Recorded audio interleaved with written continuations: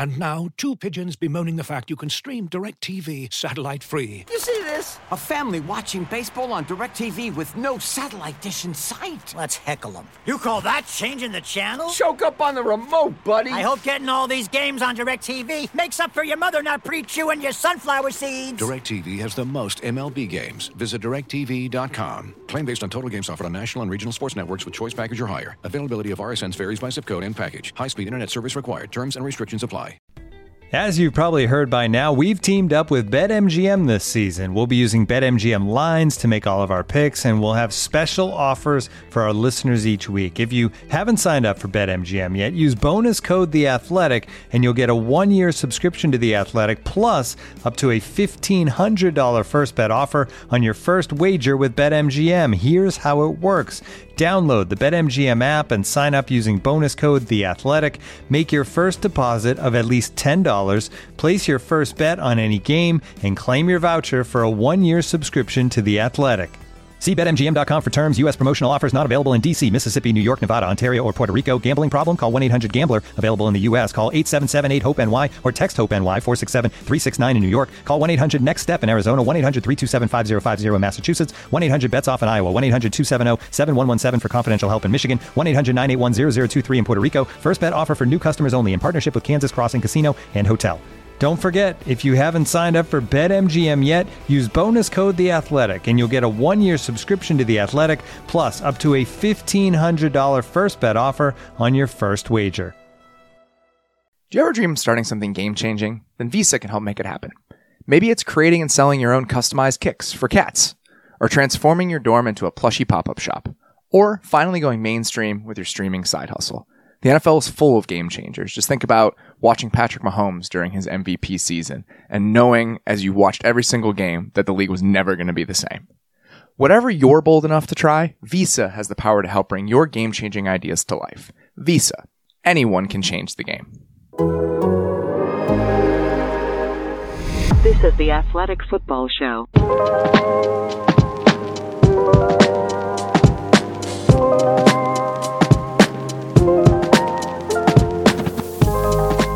Welcome to the Athletic Football Show. Today's Monday, September 5th. I'm Robert Mays. Joining me today from Football Outsiders, Derrik Klassen. Derrik, how you doing, man?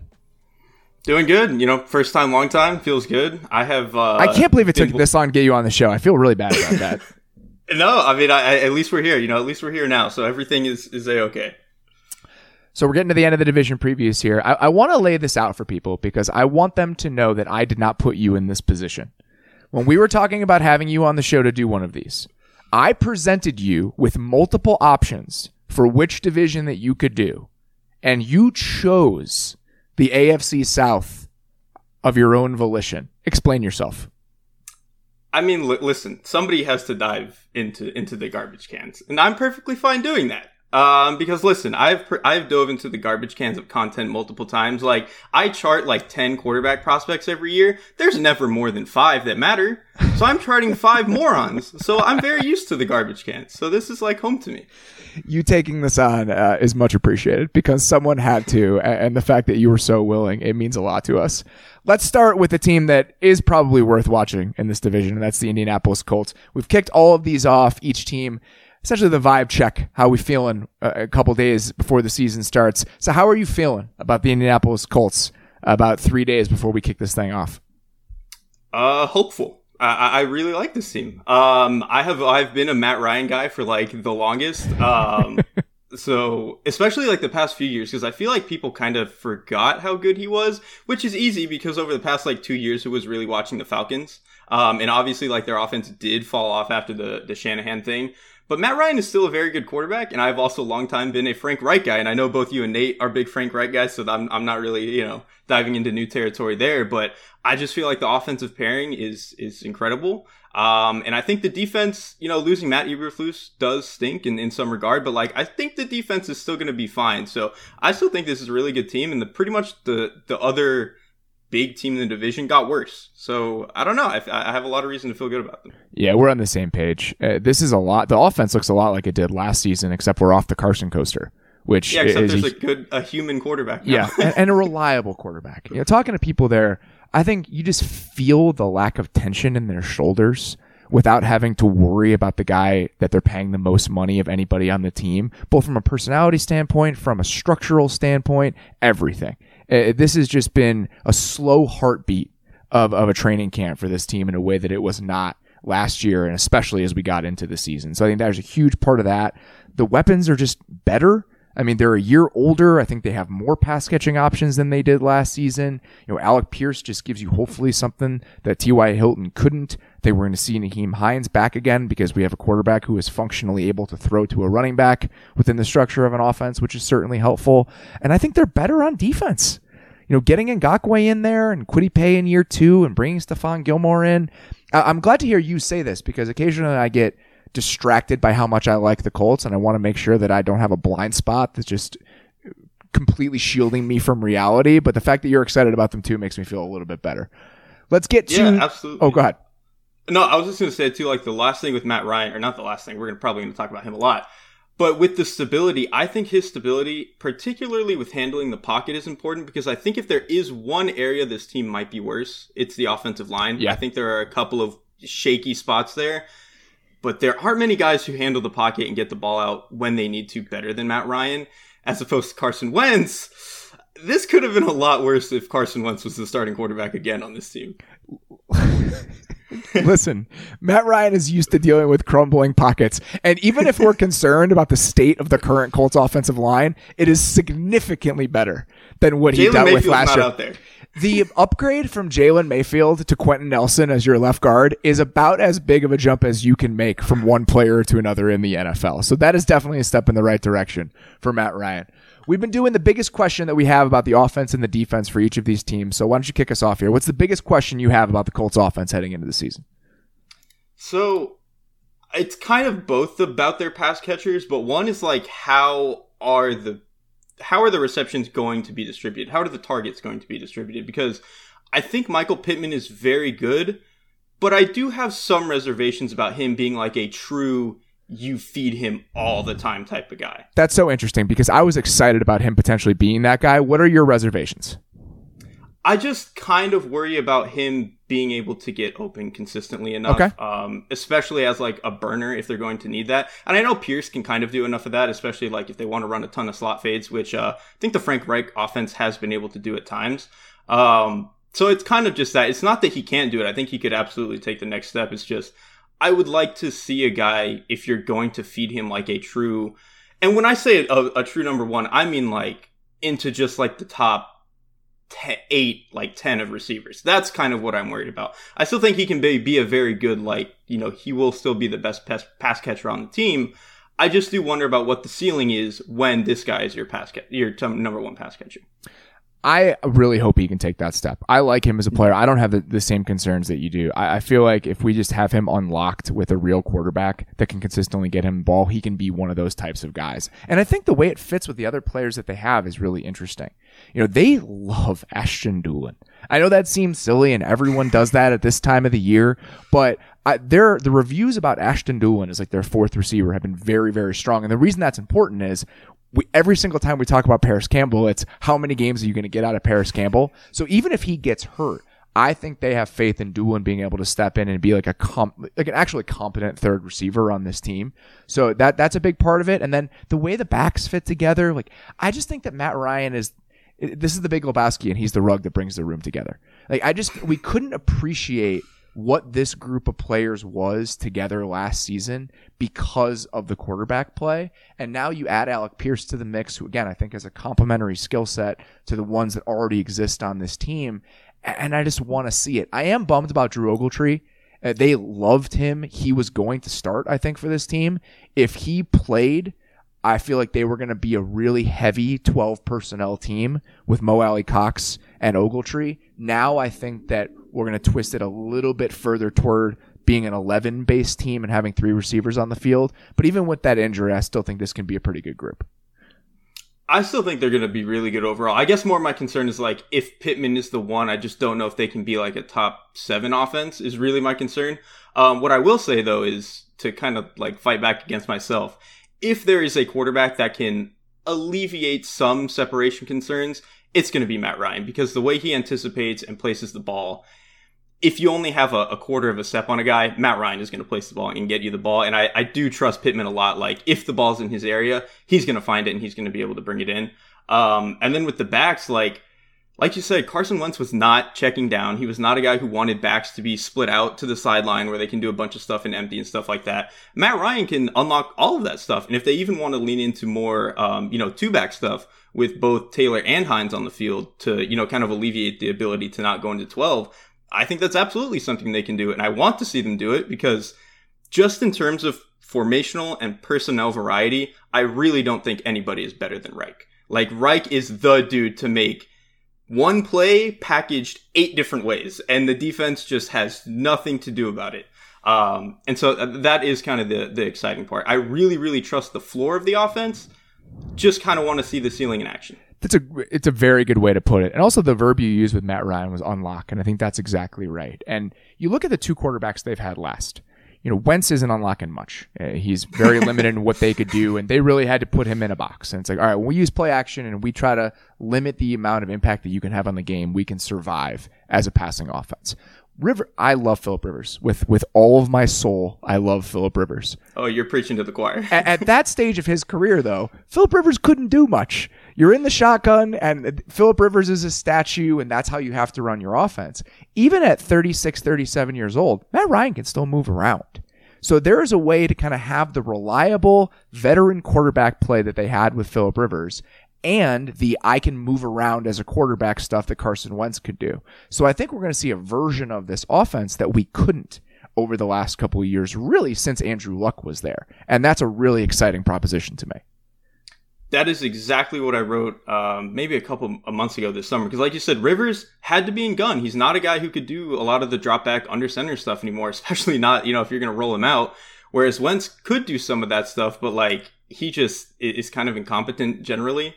Whereas like Ryan really bridges together both of the best parts, I think, of like the last 3 years of Reich offense. Like he blends together everything that I think we kind of saw from that last year of Andrew Luck, where he didn't quite have all the arm strength, not as much athleticism as he used to have, but was still a very good, anticipatory, smart quarterback. I think Ryan brings most of what Luck did at that point. Anticipatory is such a huge thing with me and Pittman too, just because I think he was monster after the catch late in that rookie season with Rivers. I mean, you get him the ball in space and some of those crossers, and he can really take it. And having that element be back in play because Matt Ryan can actually place the ball in the middle of the field, I'm looking forward to that. You mentioned it. I think it's absolutely worth bringing up. The offensive line is a question. Matt Pryor is a starting left tackle on this team. Bernard Raymond, I don't think is going to be able to beat him out before the season starts. I think that would have been more of a luxury than something that you'd anticipate from a 3rd round pick. Danny Pinter is this team's starting right guard with Mark Lewinsky moving on. I know that's not exciting, and from left to right, it's not as dominant or as prominent of a group as it was when they had bigger names. This offensive line wasn't very good last year. They were banged up. They didn't get very good play from their left tackle as a pass protector. So I do think even if there are some concerns about the personnel, I'm not sure performance-wise this group is going to be much worse off from where it was a year ago.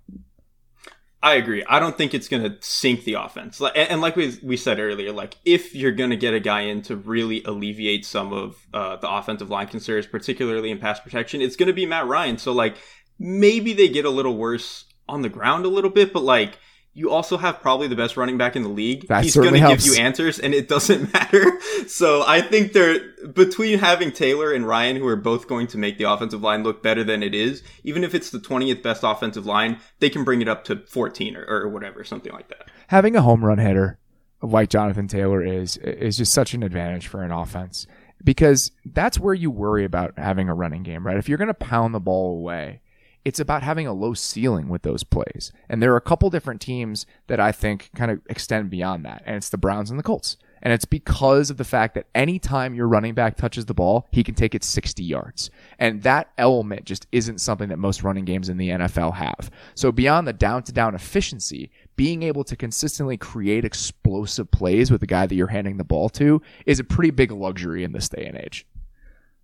Exactly. And I think that's why those teams in particular actually, and I'll link Tennessee in here too, like those teams have to run the ball because that's their explosive play guy. Yeah. Their best guy to do it is Taylor, Chubb, Henry. So of course you have to run the ball and give those guys chances to do it. It sucks because running generally, obviously, is less efficient than passing the ball. But if you have no other way to get explosives, like, give the best player at his position the ball. Yeah, and then that's how they think about it too. You think about some of those. It's funny that trying to square the Browns and some of the decisions that they make where, all right, it's 2nd and 10 and we're running the ball and we're supposedly this analytically forward organization, but that can be a 25-yard run every time they do it. Yeah, he can get you 20. Yeah, that's the problem. And so I understand that it feels disjointed, but I do think that drives some of the decision making. Biggest question about the Colts defense. What do you got for me? So to me, it's kind of about how are the linebackers going to adjust to this defense? Because other parts of the defense, I feel good about what they've got at pass rushers. I feel good about what they have at defensive line. The cornerbacks, I think they obviously upgraded. But the linebackers, it seems like they're switching spots. Shaquille Leonard used to be the Will. He's moving to Mike in the new defense. And I'm kind of just curious to see how that goes. I don't think he can't do it. I'm just really curious to see how it works out for him. Because to me, I think Leonard is a very good player. I don't quite think he's actually in the super elite category of linebackers. I think he's like the top guy in the second tier. That's probably like a stylistic thing because I think my biggest issue with him is the way he takes on blocks, and I think fights in between the tackles can be a little bit up and down. And so if they're putting him at Mike now, you're going to have to do that a lot more. So I'm just a little bit curious how that's going to work out for them. Yeah, that's a really good point. I mean, we just kind of pencil him in as a super elite player, but there is going to be a little bit of a transition here. And that's my question. I mean, what does the transition ultimately look like? They've been really solid under Eberflus. And the shift that they're making does make sense given their personnel, right? There aren't that many teams in the NFL now that are even front, zone heavy. This is who we're going to be teams. We're not going to bring a lot of pressure. We're going to be pretty vanilla. And with the Colts, with Eberflus, they played a bunch of different stuff on the back end. Now they won't be. But I do think that the baseline principles and the skeleton of your offense is similar enough that I can understand wanting to jump to Bradley from Eberflus based on the options that were available. We know what Gus Bradley is at this point, right? They blitzed 10% of the time last year with the Raiders. No other team in the league was below 16. I was just about to ask if that was the lowest because, I mean, it had to be. Yeah, but by far the lowest in the league. They played 404 snaps of cover 3, according to True Media. No one else in the NFL was above 314, which is just amazing. They were 30th in the number of early down runs that they had with light boxes. I mean, this is all stuff that we know. Like, this is who Gus Bradley is. The Raiders still finished 15th in weighted DVOA on defense last season. They were better than people realize. The floor is kind of high. Yeah. The ceiling may be limited, but the floor is also pretty high. One of the criticisms of this style of defense since the Seahawks ran it, and this is really the last gasp of people doing this, is what does it look like without elite players? The Colts have got pretty good players, man. Like at every level of the defense, they've got pretty good players. Their front with Ngakoue and Buckner and Kwity Paye in year 2, I think is going to be pretty good.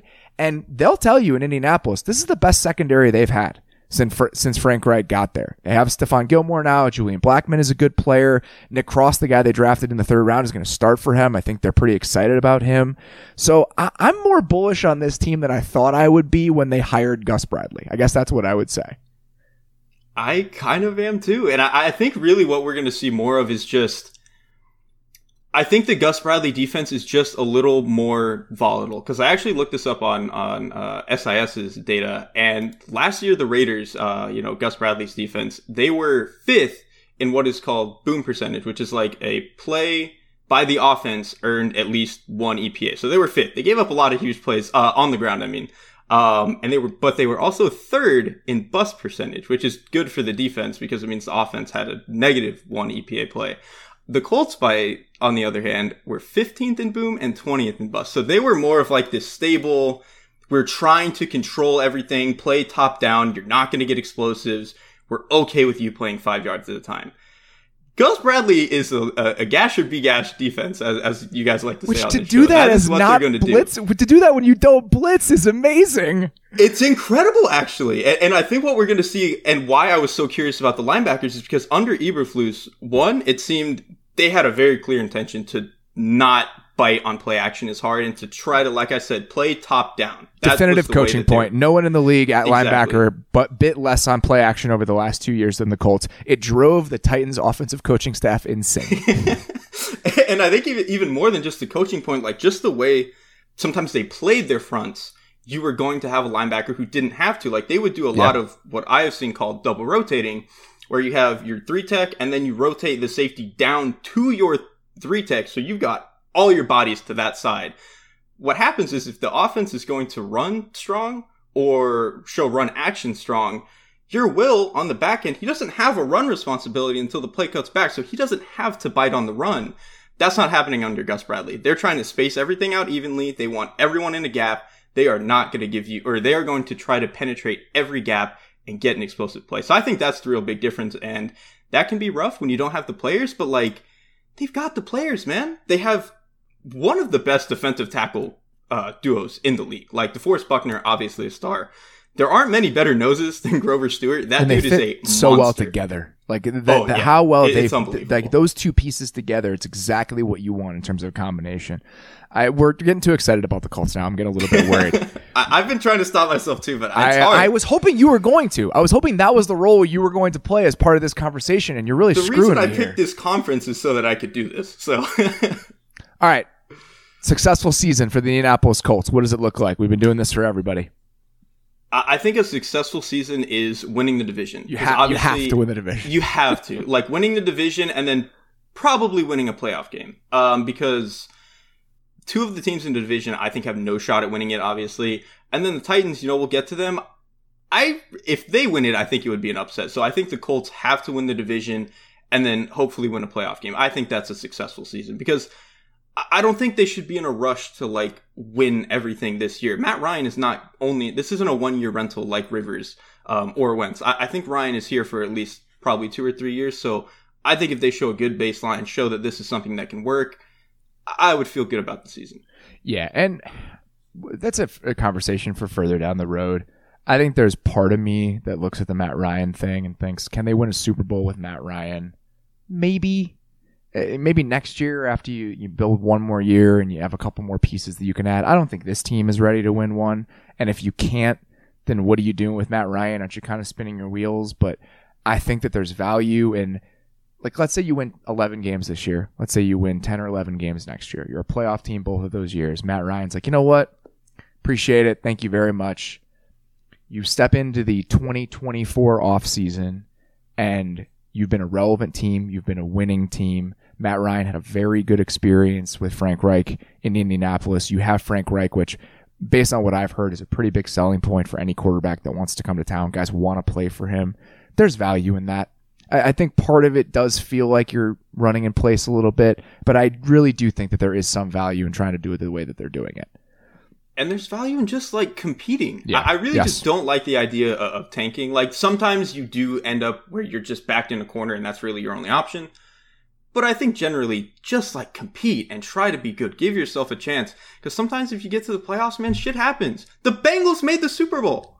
They should not have done that. Like I don't think the Colts going into this year look like a worse team than the Bengals did going into last year. It's like it's not that outlandish. Like I guess I wouldn't bet on it, but yeah, I just think the young quarterback part of it and just that does change the wiggle room that it gives you when you have a guy that can take that big of a step. I think that's the kind of underlying factor that's important there. But I'm with you to a certain extent. I just think they have to win the division.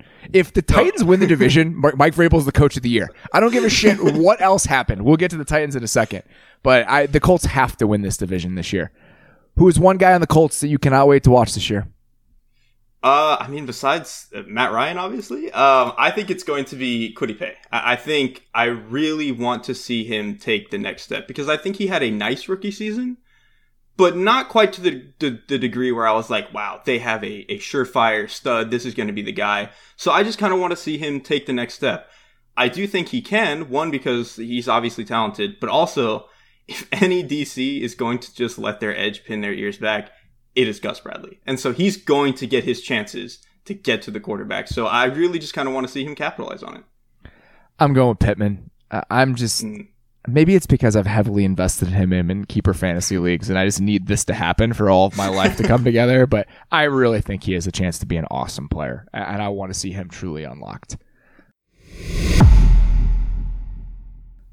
Looking for an assist with your credit card, but can't get a hold of anyone? Luckily, with 24/7 US-based live customer service from Discover, everyone has the option to talk to a real person anytime, day or night.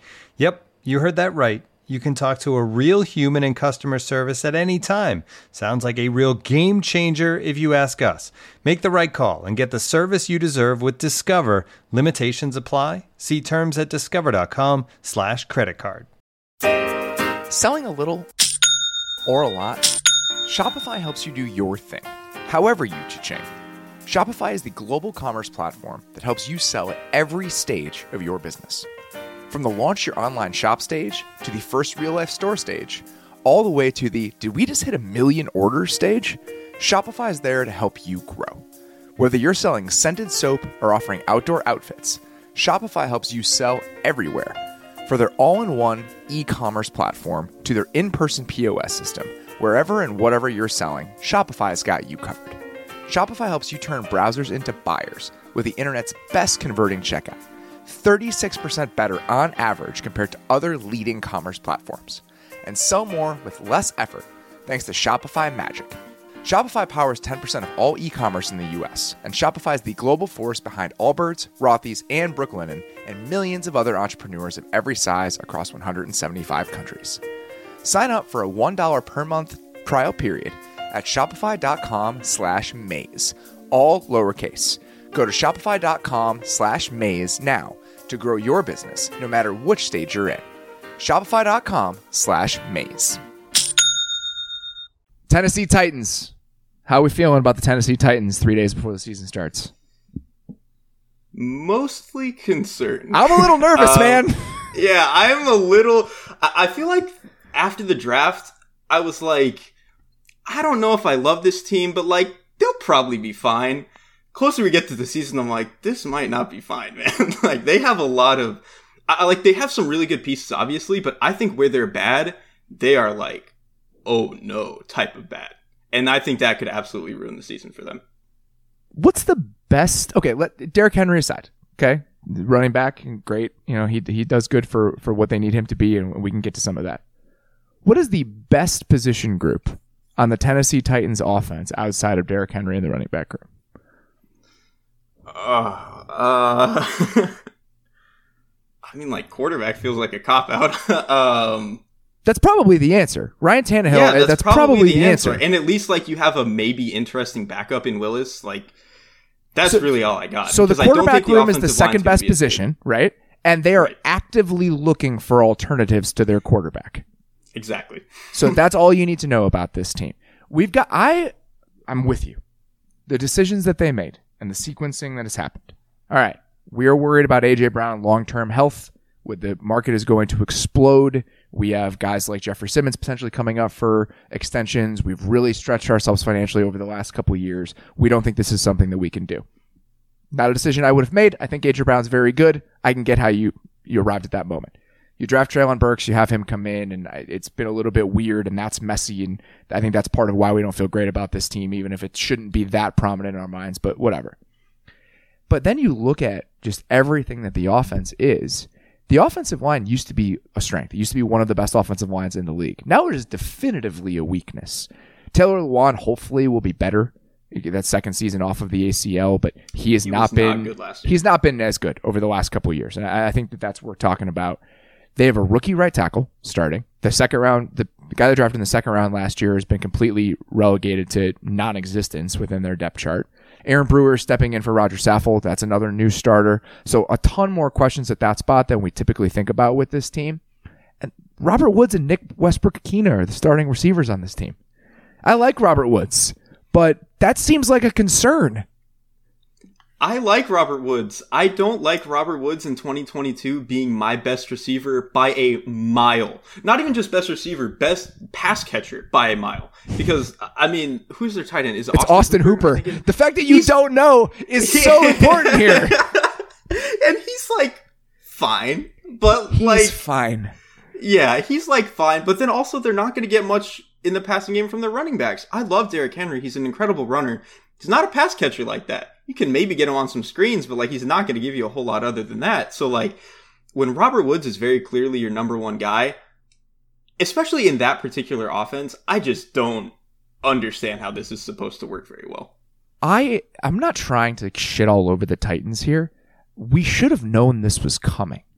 Right? I think that we should have leaned more into this is a step back mindset when they traded A.J. Brown. This is a moment of transition for this team. There is absolutely a scenario where they move on from Ryan Tannehill and Derrick Henry after the season, and we have completely turned the page on this offense under Mike Vrabel. And in the meantime, I think it can be a little bit messy, and that's not necessarily an indictment on who this team is going to be a year from now, 2 years from now, all of that. So I think I want to drill down on that because I think we're being a little bit harsh, but we probably should have known it was going to get worse before it was going to get better. And I don't think it's an indictment of what they tried to do either, even agreed. though it hasn't worked. Like, sure, Ryan Tannehill is not the greatest quarterback, but in the situation, considering how they got him, considering what their other options were, you have to pay him, and they structured a good offense around him, like having Corey Davis and A.J. Brown the way that they did, making that offense work. Even the Julio bet last year. Exactly. They did good stuff. They just didn't get to the finish line, and that happens. A lot of good teams don't. So it's just what it is. It's hard to win a Super Bowl. Biggest question about the offense. What do you got? We kind of touched on some of it, but is there anything else that you got banging around?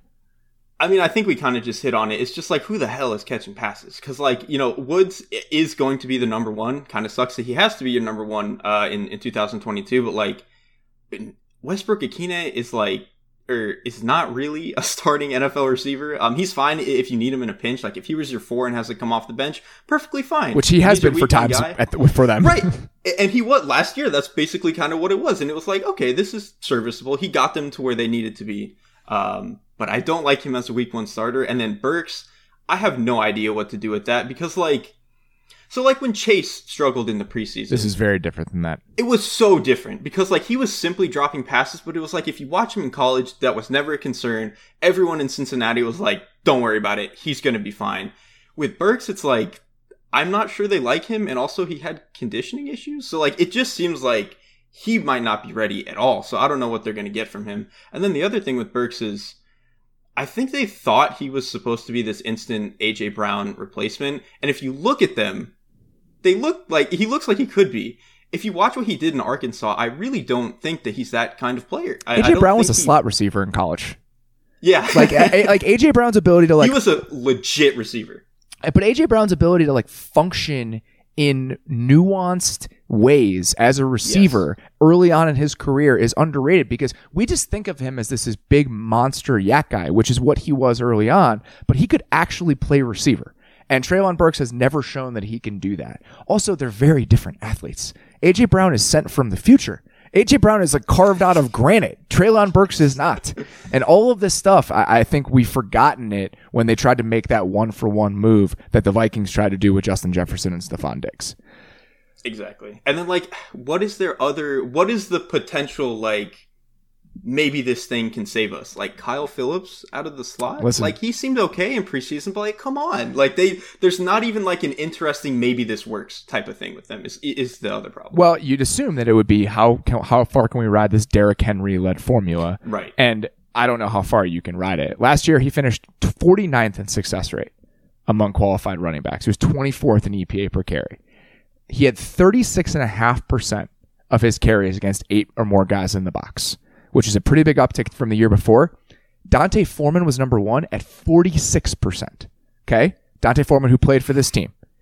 What happened when Dante Foreman was I just put 2 fingers in the air like I'm Brian Windhorst, by the way. I'm really, really losing it. We've done way too many of these. Dante Foreman's time as the starting running back for this team overlapped with when A.J. Brown was out and Julio Jones was banged up and they had no receivers. Guess what? That's just life now. So I'd have to assume that those are the scenarios that they are going to face down in and down out from the start of this season. If you're sitting there looking at 8 guys in the box on every single play, how far can the running game take you? And do you have the pass catchers to make people pay? I think the answer to that is no. Exactly. I don't even have anything to add there. That's exactly where I'm at with them. Biggest question about the defense. Okay. A week ago, I would have had a different one.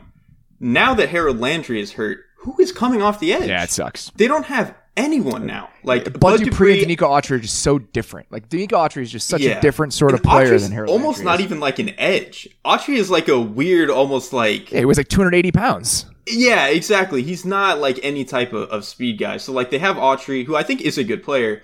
Bud Dupree should be better, but also is like to me more of a run defender when he's really on his game. And then their third guy is like, I think Adeniji, who was like the fifth guy in Pittsburgh for 3 years. Like they just don't have anybody else that is going to be able to do this. So one, I think going into week 1, they're already rough off the edge. And if anything happens to these edge guys, they're going to have problems. Yeah, they're really light there. I was really excited about this defense. I thought they played really well last season. They finished 12th in defensive DVOA despite being 20th in adjusted games lost on that side of the ball. And their secondary has pieces that I'm really excited about.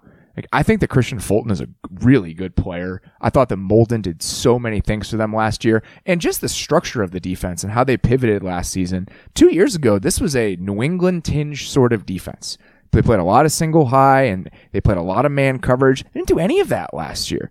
They're 5th in the NFL at the rate of 2 high shells that they used. They ran more simulated pressures, I think, than any other team in the NFL. They had the 3rd highest light box rate in the entire NFL. And the structure that they had with some of the pieces that they had on the back end and the flexibility that they had up front, it led to a pretty cool product. One that I really wasn't expecting coming into last season at all. And I think losing Landry, you lose some of that flexibility. I do want to see how the secondary shakes out. Like what happens with Farley and McCreary on the other side of Fulton, Molden still being that blitzer nickel spot for them. The safeties are really good. How did they get Zach Cunningham off the field on 3rd down, I think is a question. But I think losing Landry, you lose a pretty big pivot point about what this offense is at its core, or defense, excuse me. Yeah, like I think a lot of what they did up front, both really in the run and the pass game, I thought was really interesting. Because like you said, with the pass game, they did really well at bringing a lot of sims. And I think when you have a young secondary that needs a little bit of help, I think doing a lot of those simulateds and just making the quarterback think for an extra quarter of a second, it really helps a lot of those young guys out and gives them a little bit more of a cushion. And then I think in the run game, their linebackers were solid, but I think they really helped them out a lot with the way that they continued to like stunt the front and stuff like that. Like they really gave those linebackers a lot of free runs, and I think that was really important. So I think they can still continue to do that. It's just, how much pressure are they going to be able to generate, I think is the biggest issue. You got to hope that Jeffrey Simmons is just a monster. I mean, just kind of continues that progression and really does truly ascend to being like one of the best 5 or so defensive players in the entire league. If that happens, then losing Landry matters a little bit less. I will say, even with questions about Landry and even with, how does the cornerback spot shake out, I'm excited to watch what they are on defense. I genuinely enjoyed watching them as I dug into it at times last season before the playoffs. I think that Shane Bowen did a really good job, and he's just one of those guys I'm excited to see what happens next. Talking to multiple defensive coaches over the last month or so, the Titans and some of the ideas they brought to the table last year came up, and they just have become one of those units. Like, all right, I'm watching. I'm watching to see what you guys are up to. 100%. A successful season for the Titans. Good luck with this one. So to me, it's not about wins and losses to me at this point. Like, I just don't think this is a meaningfully competitive team.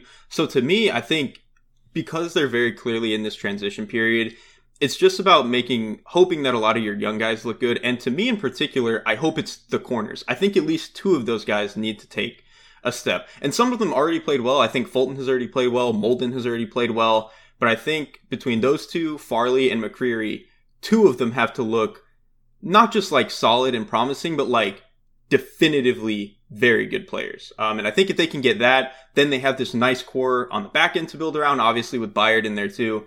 And Hooker's also not bad at safety. So like, I think if they could get this fully established secondary with some of the pieces they also have up front, it would give them a little bit more cushion to rewire the offense next offseason. And I think that would kind of be a success in this transition piece for them. All I had written down was continued growth from some of their young players, which is weird to say about a team that had the number 1 seed in the AFC last year. But I do think that's where we are.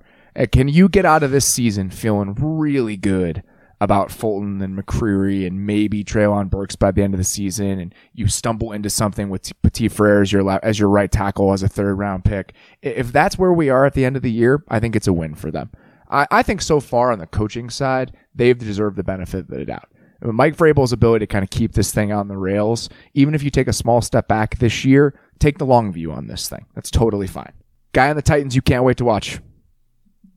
I mean, kind of on the same theme here. I'm really, really excited to see if Caleb Farley is like alive, because obviously he's had a lot of injury issues. But coming out of college, like nobody is going to be Jalen Ramsey. But if you just look at him physically and athletically, like he was in that mold. Just a tall, long, physical, super athletic corner. He was a little bit more raw than Ramsey, obviously, but like he looked incredibly promising in that mold. And injuries just kind of have not let him be that. And I think even if you watched him this preseason, like to me, when he had a point of contact on the receiver, whether that was straight at the line of scrimmage where he's just pressing immediately, or if he can kind of settle down at the route break and, you know, somebody has like a slower route break and he can jam him, he looks good.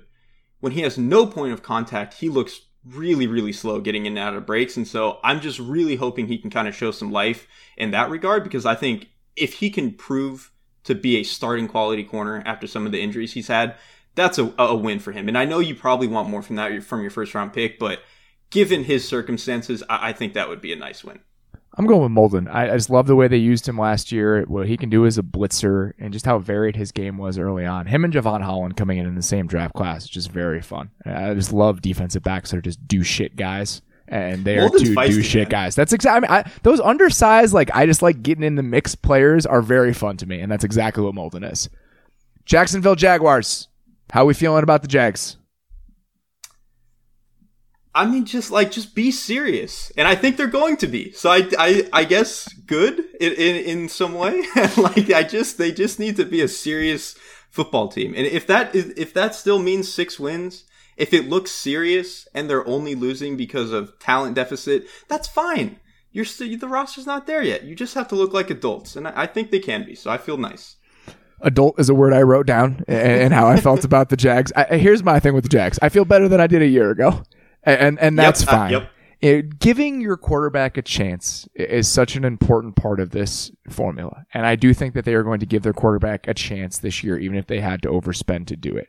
When you look at the makeup of the roster, this is such a clear indication of what it's like when you just cannot draft for 5 years. It's truly brutal when you look at the draft classes and the impact that eventually has. When you trade guys like Jalen Ramsey and the haul that you get for it is CJ Henderson, Clavin Chasen, and then Laviska Shenault in the 2nd round, that's your run of top 42 picks in the 2nd round of the 2020 draft. And all of those guys are either completely inconsequential or off the roster already. That's how you get into this place. That's how you spend $18 million a year on Christian Kirk. You have to start doing that. And they're already slated to be over the cap next year. The Jaguars are. The Jaguars, the team that was drafted 1st overall in the draft this season, is slated to be over the 2023 cap. And they can get out from under some of those deals, right? Rashawn Jenkins, Roy Robertson Harris, Shaq Griffin. But then you just get onto this cycle of overpay, disappoint, overpay, disappoint. You know, they have the space for the most part, and it's going to, but you look at these guys, it's $3 million in dead money for Jenkins then, or $3 million in dead money for Robertson Harris, $3 million dead money for Griffin. And you just keep doing this. And I think that there's a way they break out of it, but right now it's just hard to be a really good team when you've had to build your roster in the way that they've had to build it. 100%. And I think you hope that maybe, Doug Peterson has some influence on maybe their drafting and they can draft a little bit better. But I also think you hope that if the offense looks good and Trevor looks good, you hope that makes Jacksonville a more desirable destination for free agents. So you're not constantly overpaying mid-tier players. At least maybe you can overpay really good players. That would be an upgrade for what Jacksonville's been over the past few years. And it's not just the price tags either. It's not just however many $1 million a year. Look at the guarantees in these deals. They're going into year 3 with some of these guarantees. And when you have players that probably aren't deserving of the contracts, and then you're giving them guarantees into the 3rd year of those contracts, that's how you're living with this. Oh my God, we have this many million in dead money tied up in what's his name? Like, how did that happen? It's because they're overpaying not just for the number that you see, but for the structure of the deal. And just hurting them on so many different levels. And I think you're really seeing that kind of rear its head. And if you sign this guy and you keep winning 4 or 5 games, by the time you get to year 3, is that guy going to even want to be the best version of himself? But then you're stuck paying all this money. Like, it's just, like you said, it's a very bad cycle. And you just pray that adults and Trevor Lawrence will change some of that. So that gets us to the biggest question you have about the offense. What is it? How are these weapons supposed to fit together? Because I think they very obviously upgraded. Beats me, man. Yeah, like, it's a really weird puzzle that I don't like. I don't like trying to put it together. I think Evan Ingram is an upgrade, but also he's basically just Dan Arnold, but better. But not, like, significantly better. I think Christian Kirk is obviously better than anyone they had last year, but to me, he's pretty much a slot-only guy, and so I don't know what they're going to do outside, because I think Marvin Jones is pretty disappointing last year, and I don't have much reason to believe he's going to be that much better this year. He looks cooked. Yeah, he just looks like he's over either Jacksonville or playing football or both. So, I mean, I just don't understand how these pieces are supposed to fit together. It is really the weird thing. And with Christian Kirk, his best work is done as a slot receiver. When he was moved into the slot full-time in Arizona, it's the best version you saw of him. What did Doug Peterson do a ton of in Philadelphia? 12 personnel. This team has multiple tight ends. So if you don't have a slot receiver and Christian Kirk is best in the slot, then there's a disjointed element to the way that all the pieces fit together. I'm totally with you. So now you're looking at a team that, all right, let's do this. What is the best group of pass catchers that the Jacksonville Jaguars can put on the field together right now in your mind? Oh, Jesus. I mean, it's got to be like Christian Kirk, Travis Etienne, Evan Ingram. I mean, like, figuring out 4 and 5, I think is kind of impossible for me.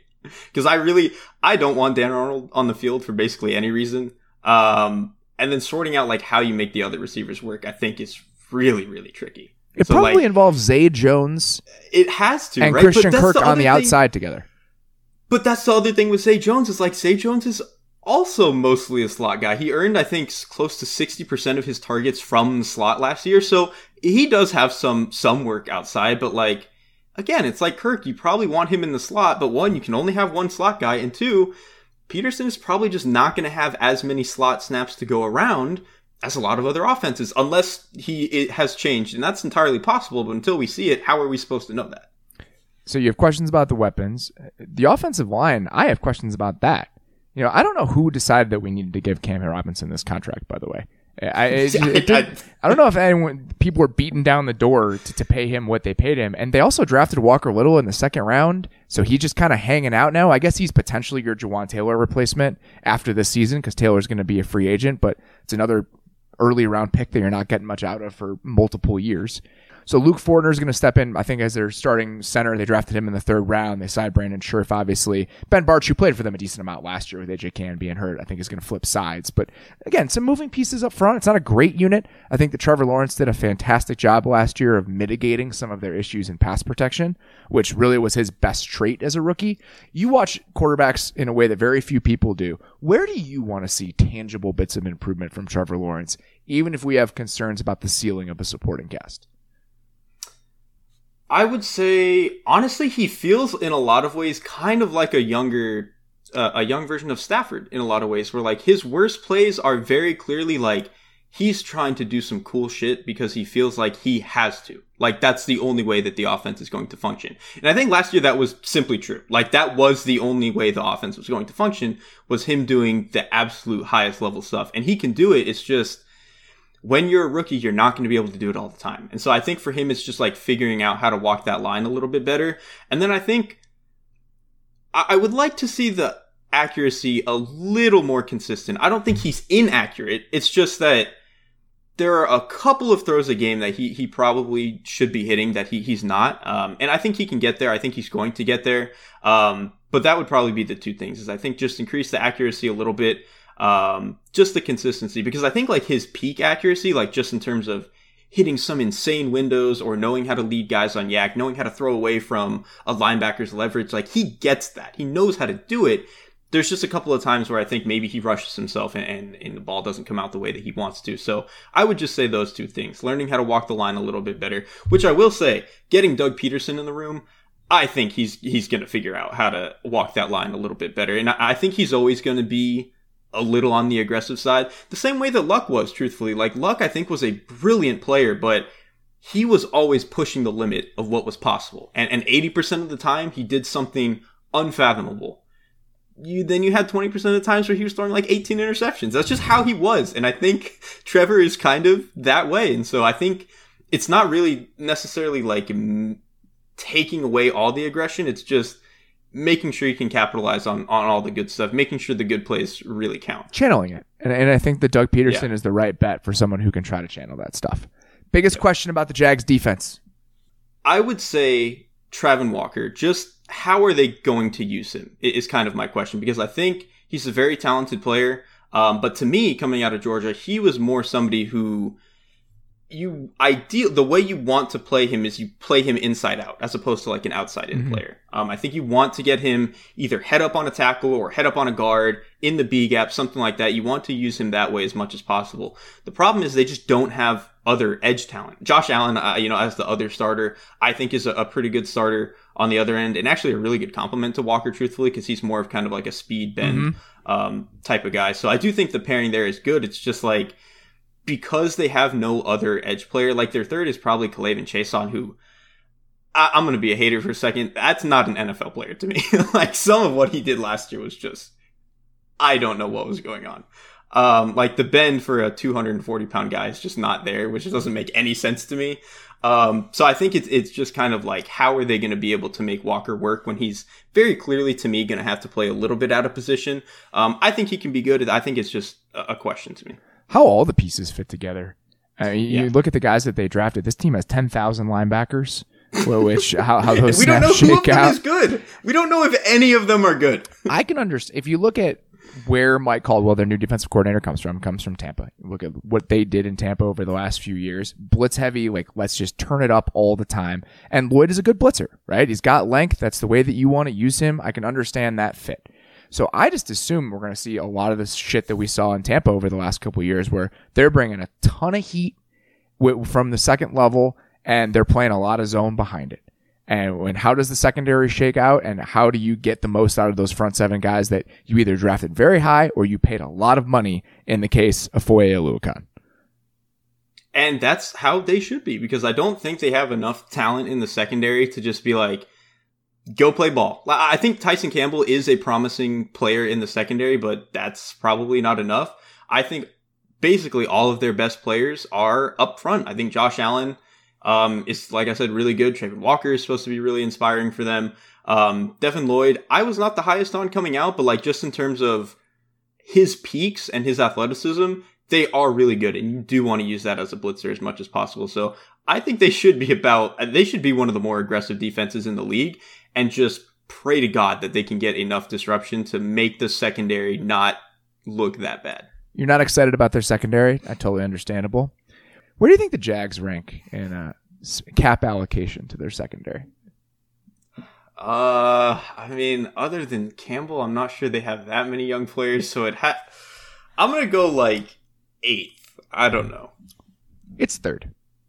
Oh my, how? It's behind the, where's the money? Behind the Broncos and the Ravens. They've paid everyone. Every single one of those guys. Shaq Griffin, Rayshon Jenkins, and Darius Williams are all on sizable free agent contracts. All 3 of them are.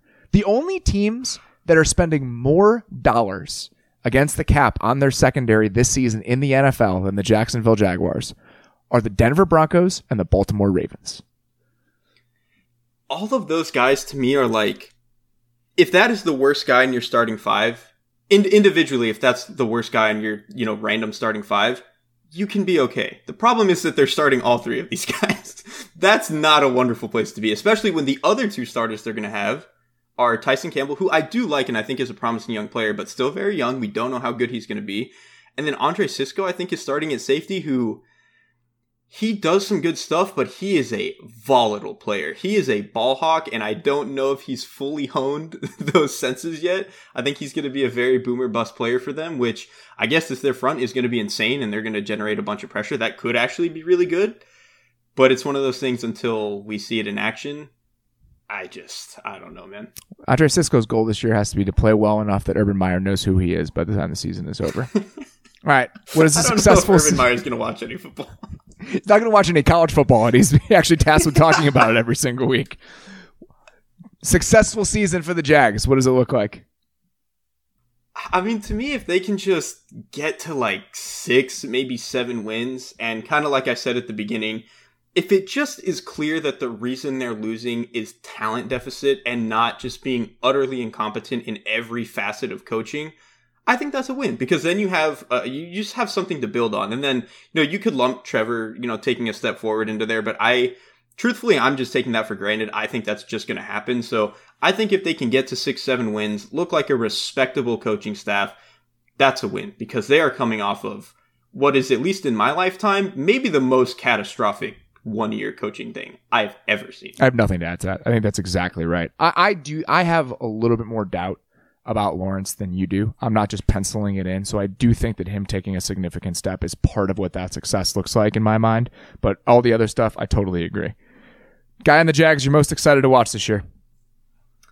I mean, besides Trevor? Yeah, besides Trevor is the answer. Yeah, Trevor is like, don't even have to think about it. I would say Travis Etienne. Because obviously, he missed last year with injury, but I think he is a guy who this offense desperately needs a guy who, if you just give him the ball, he can make a play. They did not have that last year. They haven't had it for a while. They have no other guys like that. They have none. And it kind of sucks that guy has to be your running back, especially a running back who, truthfully, I don't know how many between the tackles carries he can take. But at least in terms of a guy who can bounce plays and catch passes out of the backfield and be explosive that way, I think he can definitely do that. And I really want to see it because I think, yeah, like I said, like he's really the only guy where I think if you get him the ball in his hand, defenses are scared that an explosive play could happen. All the other guys, maybe they can get open for the catch and stuff, but like they're just not going to be this explosive play threat all the time. Etienne, I think, can be that. You just want to see it, especially coming back from injury. After everything you just said, the fact that the running back is the only player on the roster who, when you get the ball in his hands, the defense is scared that he can make an explosive play. Where do you think the Jacksonville Jaguars rank in cap allocation to wide receivers in 2022? I mean, at this point, they've got to also be top 5 there, right? Like the money they gave to Kirk, they paid Jones the year before. They're paying another Jones this year. I mean, shoot, they might be first. They're 4th. Okay. Just ahead of the Los Angeles Rams. Oh my God! This is how you get here. I just don't. I know I'm making jokes. This is how you get here.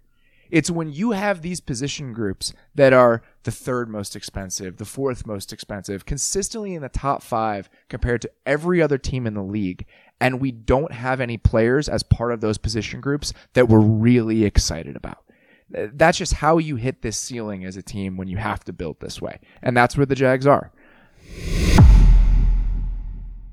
And now, 2 pigeons bemoaning the fact you can stream DirecTV satellite-free. You see this? A family watching baseball on DirecTV with no satellite dish in sight. Let's heckle them. You call that changing the channel? Choke up on the remote, buddy. I hope getting all these games on DirecTV makes up for your mother not pre-chewing your sunflower seeds. DirecTV has the most MLB games. Visit DirecTV.com. Claim based on total games offered on national and regional sports networks with choice package or higher. Availability of RSNs varies by zip code and package. High-speed internet service required. Terms and restrictions apply. Building a portfolio with Fidelity Basket Portfolios is kind of like making a sandwich. It's as simple as picking your stocks and ETFs, sort of like your meats and other toppings, and managing it as one big, juicy investment. Now that's pretty good. Learn more at Fidelity.com/baskets. Investing involves risk, including risk of loss. Fidelity Brokerage Services, LLC. Member NYSE SIPC. When you need mealtime inspiration, it's worth shopping Kroger, where you'll find over 30,000 mouth-watering choices that excite your inner foodie. And no matter what tasty choice you make, you'll enjoy our everyday low prices, plus extra ways to save, like digital coupons worth over $600 each week. You can also save up to $1 off per gallon at the pump with fuel points. More savings and more inspiring flavors make shopping Kroger worth it every time. Kroger, fresh for everyone. Fuel restrictions apply. Okay, speaking of teams that are a little bit disappointing, Houston Texans. How are we feeling about the Texans a couple days before the season kicks off? Honestly, not really good or bad, just boring. Like, this feels to me like a pencil in 6-7 wins team. I don't think they're particularly exciting on either side of the ball. There are a couple of exciting players, but just as like an overall idea of the offense or defense, not really moving the needle for me. It's kind of just they're just their kind of team. I'm just confused. I don't really understand it. I would love to hear them articulate what the short-term goals for the franchise are. Every time I think about it, it gets weirder to me that Lovie Smith is the head coach of this team. Every single time I think about it for more than 10 seconds, I'm like, wait, what? How? And the way he got there, yes. Like it just that is the more confusing part to me. Actually, is that they give Coley was a fine head coach, like given the horrific circumstances, he was fine. But then they fire him, they go on this weird search, and then they're like, nah, we're just going to hire the in-house guy. What? How does that happen? Lovie Smith is 64 years old. The last 2 times that he was that he was a head coach, one was in college. It did not go well. The other was when he was in Tampa. It was so bad that I think people have like expunged it from their minds, and they just think of him as the former Bears head coach. Lovie Smith was a head coach between the time that he was the coach of the Bears and the job he has right now. It didn't last very long, and it was a nightmare, especially on defense for the Bucs. So it's such a strange choice. How they arrived at it is so strange. Like, what are you trying to do? I guess you're just having him keep the seat warm and keep you competitive and try to build some sort of culture until he gets replaced in a year or two. Is that harsh? Because that's kind of what it feels like to me. No, but I mean, and that's what's weirder is that that's also kind of what it seemed like they were doing with Coley. Yes. Like, I just don't and at that point, if that's what you're doing with Lovie, then why even fire Coley in the first place? Yes. Well, I think it's because they wanted Josh McCown to be the coach and then he couldn't be. Yeah, because I'm going to be honest with you. I totally forgot the Josh McCown thing, and now my brain is like completely sputtering. Let's get to the offense. The biggest question that you have about the Houston Texans offense. I am very curious to see if they can open up things schematically, because actually I am not a very big Davis Mills proponent. But I will say he looked competent enough that, like, I get why they're doing this again. What I will say is when you watch the offense back, it felt very clear to me that so much of what they were doing was, like, their biggest question every week, how do we get extra guys into pass protection? Whether it was going split back, whether it was having extra tight ends on the field to go, full max protect. That was their biggest question every week is how do we get more guys in pass protection? And I really would be curious to see, like, how does Davis Mills operate if they can open it up a little bit more and not have to consistently focus the offense around, like, how do we not get our quarterback killed? If they can maybe do a little bit more, open up the drop back a little bit more, I would like to see what Davis Mills can do. I'm not particularly confident that he will be great, but I at least think he should be given a shot. And I kind of just want to see it. I'll fight back against myself and say I'm not sure they added enough receiver talent to, like, really fix that problem either and really open things up there, but that's really my biggest question is, like, can they do anything different and better for Mills? The offensive line was a nightmare last season. Some of that is injury. Laramie Tunsil played 5 games, but you have guys that got significant time for them. I mean, like, Max Sharping was a starter for this team last year. They released him. Oh my God. They lost him on waivers this year. And all of the guys that are backups for them were starters for them last year. They brought in 2 new guards with drafting Kenyon Green in the first round. They signed AJ Cannon free agency. He's looked okay in the preseason, a year removed from injury, so we'll see what they get out of him. The offensive line was an absolute nightmare. The rushing stats are horrifying. Dead last in rushing success rate, dead last in EPA per rush. 0.77 yards before contact per rush. Okay. That was last in the league. For some context, the Eagles are at 2.26. The Eagles averaged 3 times as many yards before contact on their average runs than the Texans did last season. They were DOA every single time they tried to run the ball, partially because of their offensive line, partially because the running back core was a nightmare. Dameon Pierce looks pretty damn fun. I'm excited to see what he looks like behind a retooled offensive line. And can they push the ball? 38.8% of Davis Mills' completions last year, according to Football Outsiders, went for 10 yards or less. Only Big Ben, Jared Goff, and Tua were worse. And you'd hope that if the pass protection is a little bit better, they can open this up a little bit. I agree that they didn't really add pass catchers in the way that you might hope, but I think Cooks and Collins has a chance to be okay. Now they signed O.J. Howard. It's just such a weird team. To me, the big question after all of this is, can Davis Mills be the guy? Not confident he can be. It would be such an outlier if he is. But if you could stumble into that guy in the 3rd round, in the first draft that you've done when you didn't have a 1st or 2nd round pick, that is a massive, massive win. Exactly. I'm not sure he can be either, but it's really hard to not look horrific as a rookie quarterback, especially given the circumstances. Yes. And he didn't look horrific. That should at least warrant you a second chance, especially when you're on a team that very clearly is not going anywhere this year anyway. So like I said earlier, I at least want to see them give him chances. And I actually really do like the pairing of Cooks and Collins as outside receivers. I think, Cooks, you can kind of move him around a little bit. He can play in the slot a little bit. He can be your speed guy. Collins is kind of a traditional X. He's not a traditional X in the sense of you feed him the ball all the time, but just in terms of the routes he runs, a lot of comebacks, a lot of sideline stuff, curls, slants, fades, all that sort of stuff. He can do all that to a decent degree when he's your number 2 behind Cooks.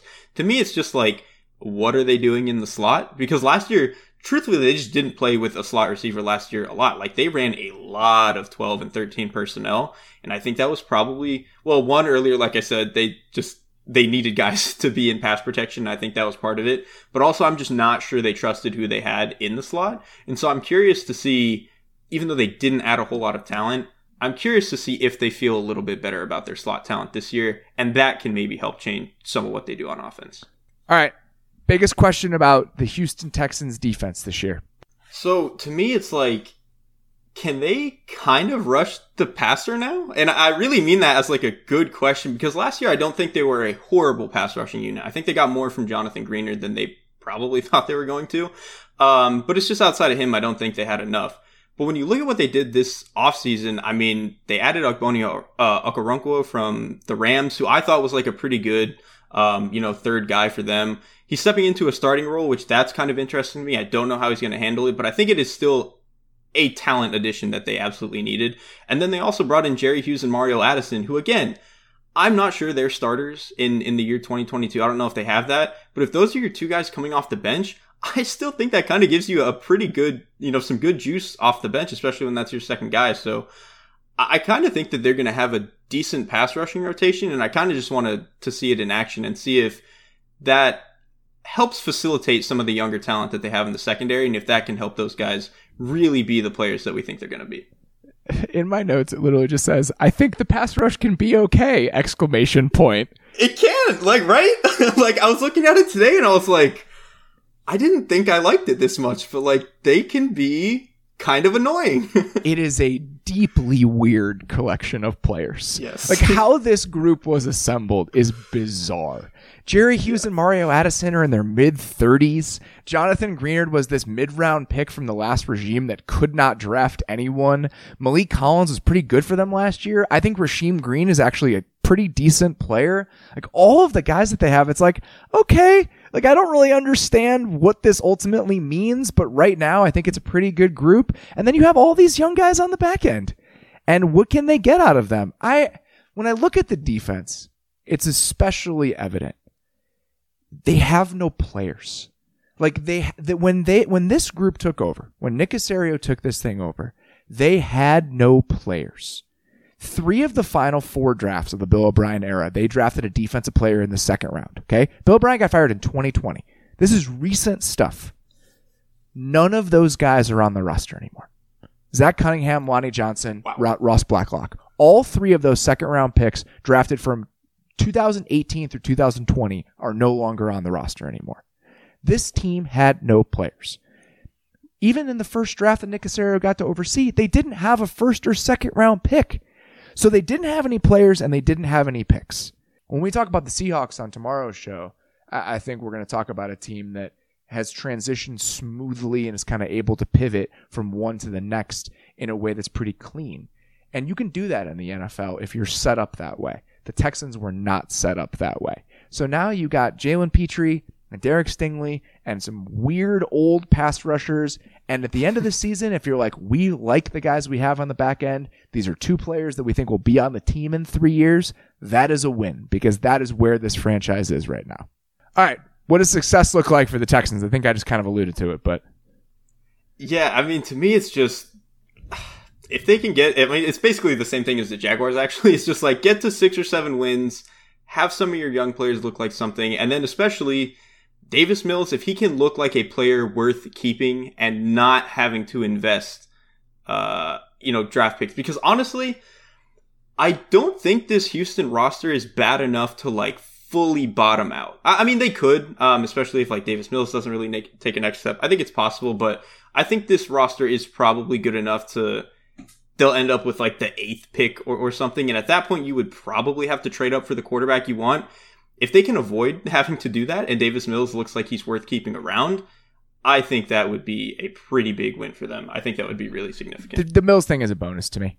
I don't think it needs to happen for this to be considered a success. If they get to the end of the season and Davis Mills is their quarterback of the future, more power to you guys. Well done. But if they don't, that's totally fine. If they feel really good about Petrie and Stingley and Nico Collins flashes with a little bit more time to actually throw the ball down the field, all of that stuff, that's completely fine. This is like stage 2 of 50 for where this team needs to be over the next couple of years, and that's okay. That's not meant as a criticism. This was such a deep hole for them to dig out of, the deepest that I can even think about. To have so few resources and to have absolutely no talent is really, really difficult. And that's where this team was. And we're at the very nascent stages of a long, long rebuilding process. And if you stumbled into a couple young defensive players at the beginning of that, good for you guys.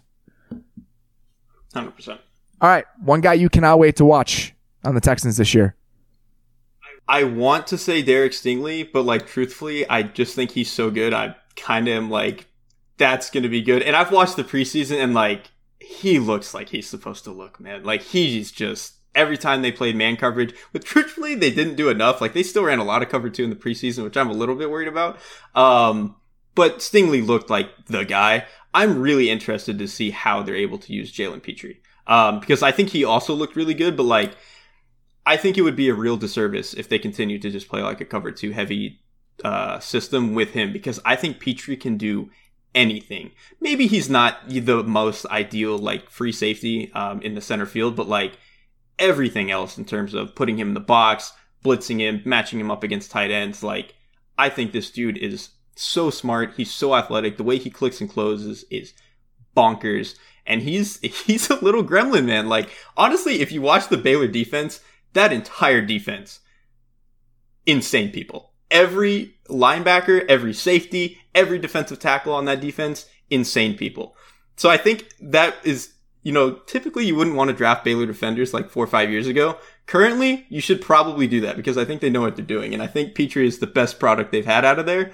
So I'm really interested to see what he's able to do for this defense. God, little gremlins. That is the Baylor defense center, Dave. I had to throw one in. All right, I'm gonna say Stingley. I can't wait to see what he is, and I do hope they let him play a lot more man coverage than this team played last year. The second half of last season, though, they transitioned away from a lot of the cover 2 stuff. I think it's because they felt like they couldn't fit the run if they didn't do that, but they were a little bit more flexible than I thought before I started digging into the numbers. So hopefully we get a little bit of Derek Stingley in man coverage. All right, buddy, that's all we got. Thank you very, very much for doing this dumpster dive with me. Wouldn't want it any other way. Guys, please, if you could, subscribe to the Athletic Football Show on YouTube. There's a link in our show description. We are doing a ton more video stuff this year. Please get on board for that as we kick things off. We've got a lot of ideas that I'm pretty excited about. Also, we are doing a picks contest on the Athletic Football Show this year on Run Your Pool. The link to that is also in the show description. Got like 400 or 500 people have already signed up. We would love to crank that number up. Please jump in. We'll be talking about that every single week, checking in on just how awful Nate and I are doing. 5 picks against the spread. We'll talk about how well some of you guys are doing. There are prizes involved. A lot of fun stuff. So please get in the mix on that. We will be back tomorrow with Deontay previewing the NFC West. Until then, appreciate you guys listening. Talk to you soon. This was the Athletic Football Show.